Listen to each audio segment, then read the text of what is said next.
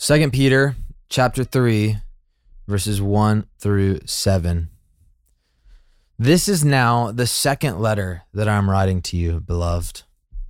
In both of them, I'm stirring up your sincere mind by way of reminder that you should remember the predictions of the holy prophets and the commandment of the Lord and Savior through your apostles.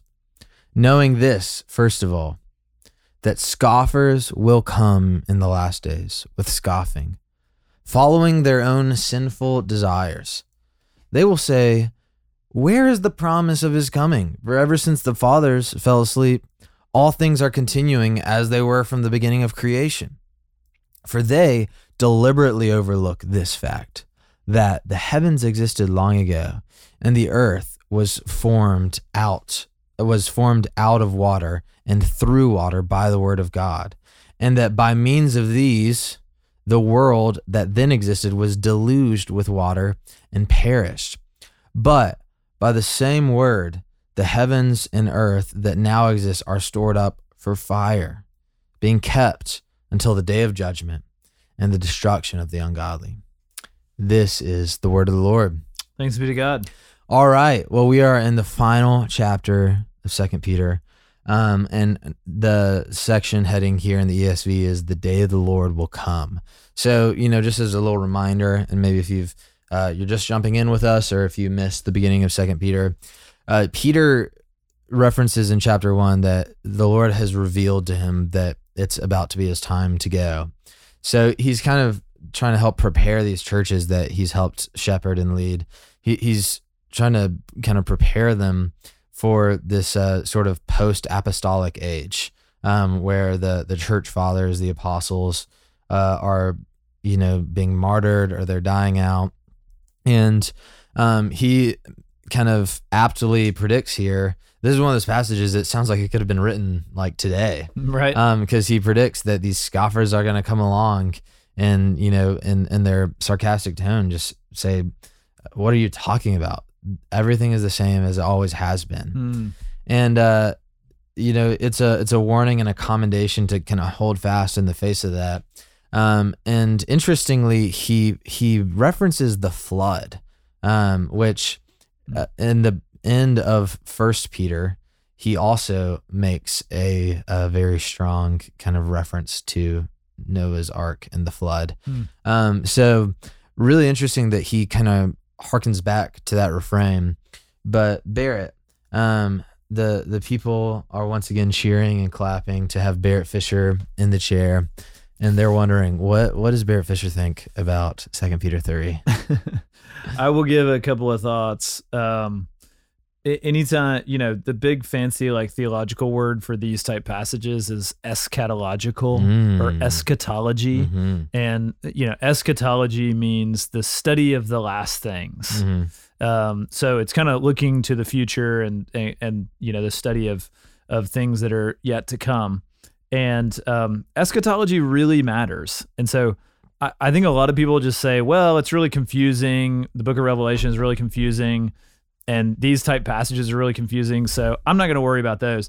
The problem is all of us have some kind of working theory in our minds of what is going to happen eschatologically, in the end times. But a lot of that is adopted from like very sketchy sources, whether, I'm being serious, like whether it's like the Left Behind series or like something like that. Something is influencing the way that we think about how the end times might roll out. Yeah. Okay. Yeah. And so nobody is neutral on this. In fact, if you press somebody into a corner, they'll finally say, well, maybe it's going to be like this. And, oh, where'd you get that from? Well, actually, my dad had this crazy view, or he was part of this cult or something. Yeah. There's something that we're basing our views on. And everyone has a view of how they think this might roll out. And the thing that I think is important to see is like the way you think the end times will potentially roll out, it affects the way you live today. Yeah. Okay. And so there is something in this passage that you just read, and it's particularly verse 7, that is like whole eschatologies, whole understandings of what's going to happen in the end times have been built around this verse, Yeah. or at least this verse has played a huge contributing factor to how people think that the end times is going to unveil. Mm-hmm. So it says in verse 7, it says, "But by the same word, the heavens and earth that now exist are stored up for fire, being kept until the day of judgment and destruction of the ungodly." So what this verse says is, and I think it goes on later in this chapter, but basically what people have, deduced from this is that the earth is going to be burned up with fire one day, meaning that this earth is going to be burned up and consumed with fire. And then all the believers, and then we look at passages like Matthew 24 and 25, and then you look at Revelation, and it's like, we're all gonna, all the believers, Jesus is gonna come back, and we're all gonna like sprout wings, and we're all gonna like fly off into this like heavenly abyss, or this paradise. Yeah.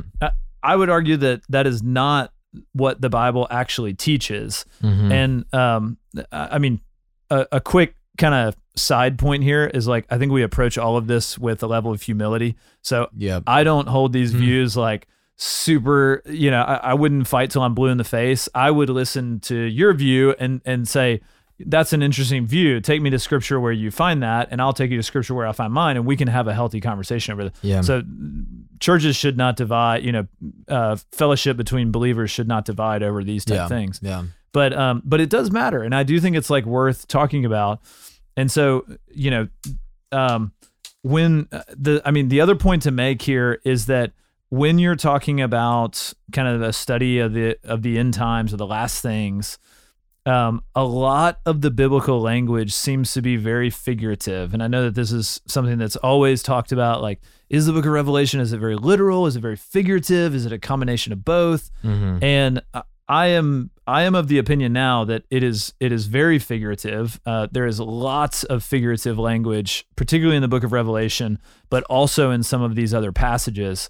I think, Jesus was speaking in parables a lot. I mean, and so I do think there's a lot of figurative language that surrounds this. And so even for it to say that the earth is stored up, the heavens of the earth that now exists are stored up for fire, I don't know that actually means that they're going to be burned up. One explanation would be that that this earth is actually going to be, so the analogy is it's refined by fire. So in the same way that you take a piece of gold and you melt it down, and the impurities rise to the top, and that's how you scrape them off, and you're left with pure gold. And so in the same way, I think he might be saying that it's going to be purified by fire, purified by the judgment of Jesus, and the impurities are scraped off the top, and they are dealt with, the destruction of the ungodly, the day of judgment and destruction of the ungodly is what is talked about here. And so it might be talking about the judgment in terms of like the earth being burned up. And so I kind of took us off on a rabbit trail. I mean, I hope it is kind of like, here in the passage. I think it's an important note to make, because this is one of those verses that is used a lot when people think about the end times. No, I do think that's an important thing, because you can't just take like one moment of scripture and build a theology off of it. You have to take the whole counsel of scripture. Right. And especially when it comes to the end times, I mean, there is just like a plethora. I mean, I think tomorrow we'll get into a little bit of what I like somewhat jokingly, but also seriously call mysteriology, which is like, being sort of comfortable with like the contrasting paradoxes of scripture. The study of the mysterious. Yeah, the study of the mysterious. And one of the ways that we see that is in the end times, like there's these different sort of portraits of it where, there's sort of like the destruction of the earth. There's like also like the descent of Christ and kind of like this battlefield. And like there's all these different images. Yeah. And so we have to ask more of like, what is scripture describing to us? Right. And more of what is scripture like revealing about God and about the nature of things. Yes. And when we like take all these different revelations from different parts of scripture, that's where I believe you can build a more cohesive kind of clear view of things that is going to be less divisive on semantical things and more holistically healthy. And so, I mean, I totally agree. And another thing, we can move off of this in 1 second, but I also think, in the Old Testament, there's a lot of very apocalyptic language, and there's a lot of language about the judgment of Israel for their sin. Yep. And oftentimes the language is like talking about God, like bathing Jerusalem with fire, or like wetting his sword, and it's very like kind of God stepping down and doing these things. And all of these things come to pass. But what we see through the council of history is that God kind of carries these out through more natural means, not through his own hand. Yeah, exactly. It's like through the Assyrians or whatever. Right. And sometimes that's directly spoken to in prophecy. Sometimes it's not. And so, that's kind of where it's like when we talk about the destruction of the earth or whatever, it's like there's room for like, is that literal? Is that symbolic? Or is that like directly from God? Is that cosmic? Or is it like, through like nuclear war or whatever? Like there's a lot of interesting conversations to be had when you jump into all of that. Yep. But one of the things that I also really want to pull out that I think is a little more applicable is verse 3, knowing this, first of all, that scoffers will come in the last days with their scoffing, following their own sinful desires. And he kind of goes into these questions. Where is the promise of his coming? Ever since the fathers fell asleep, all things are continuing as they were from the beginning of creation. And, that's like one of those things that you will still hear like almost directly sort of said out of the mouths of, sort of like the new atheist movement or the deconstructionist movement, kind of these different movements that are trying to basically usurp the advance of the gospel. Right.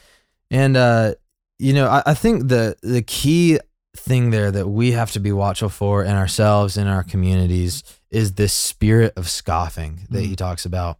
And the reason I think it's so important is it's not just 2 Peter 3, but I mean, the Proverbs talk about the scoffer so much. Psalm 1 talks about, don't sit in the seat of scoffers.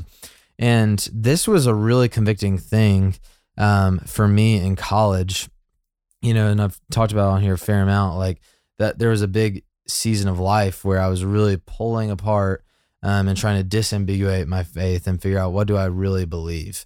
There's kind of like this deconstruction, rebuilding period for me.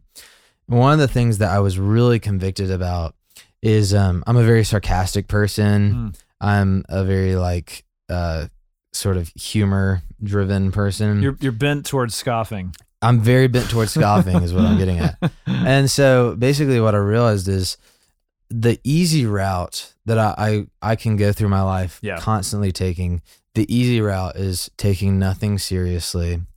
It's kind of question everything, take nothing seriously, and, be demeaning, be sarcastic. And the reason that is really dangerous is you feel really smart and you feel really perceptive. Right. And you can even seem and sound smart to other people. At the end of the day, you can scoff about anything, and that's what we've seen. Like, we live in an age of scoffing where it's like, no matter what the thing is, whether it's like, a vaccine or a politician or a religious movement or whatever, you can like sarcastically pull apart anything that anybody believes. And there will be many, many people online who think that you sound really intelligent. Right. And that's how people rise to power. Yep. And the church is really at danger, especially in the internet age, of being idle as the spirit of scoffing grows. And like that is what destroys churches. It destroys people's faith, but it also destroys churches.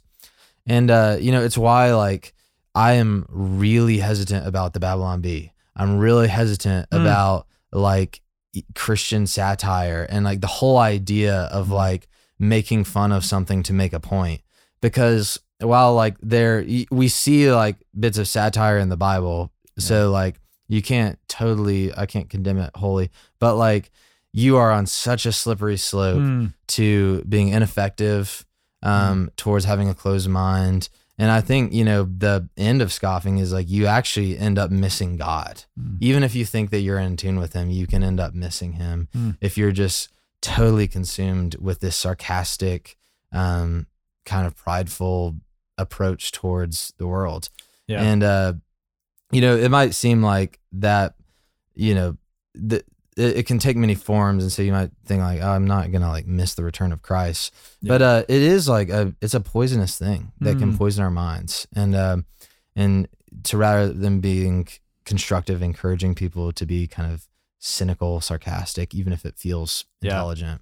Yeah. I mean, just a quick response. Like as you were first started talking about scoffing, I was thinking like, yeah, I mean, I'm sure scoffing's like an issue, but then as you started like talking about it, and I started thinking, Saturday Night Live came to mind. Yeah. The late shows. Oh, it's all around us. Yeah. And then it's like, oh my everything. gosh, the spirit of scoffing is like literally everywhere. Yes. And like people have become like very, very wealthy and famous. Yeah. Over just scoffing. Yes. All the politically incorrect shows and all the Bill Maher. I mean, all that stuff is like, it's just a spirit of scoffing. Yeah, and absolutely. Yeah. I mean, it is popular for some reason. I think it taps into something very deep into our sin nature that we love. Yes. Because it ultimately just puts other people down. Yeah. But it does nothing to advance the kingdom. Yes. And so I love it. I mean, I think that's a great point. Something that we ought to seriously consider.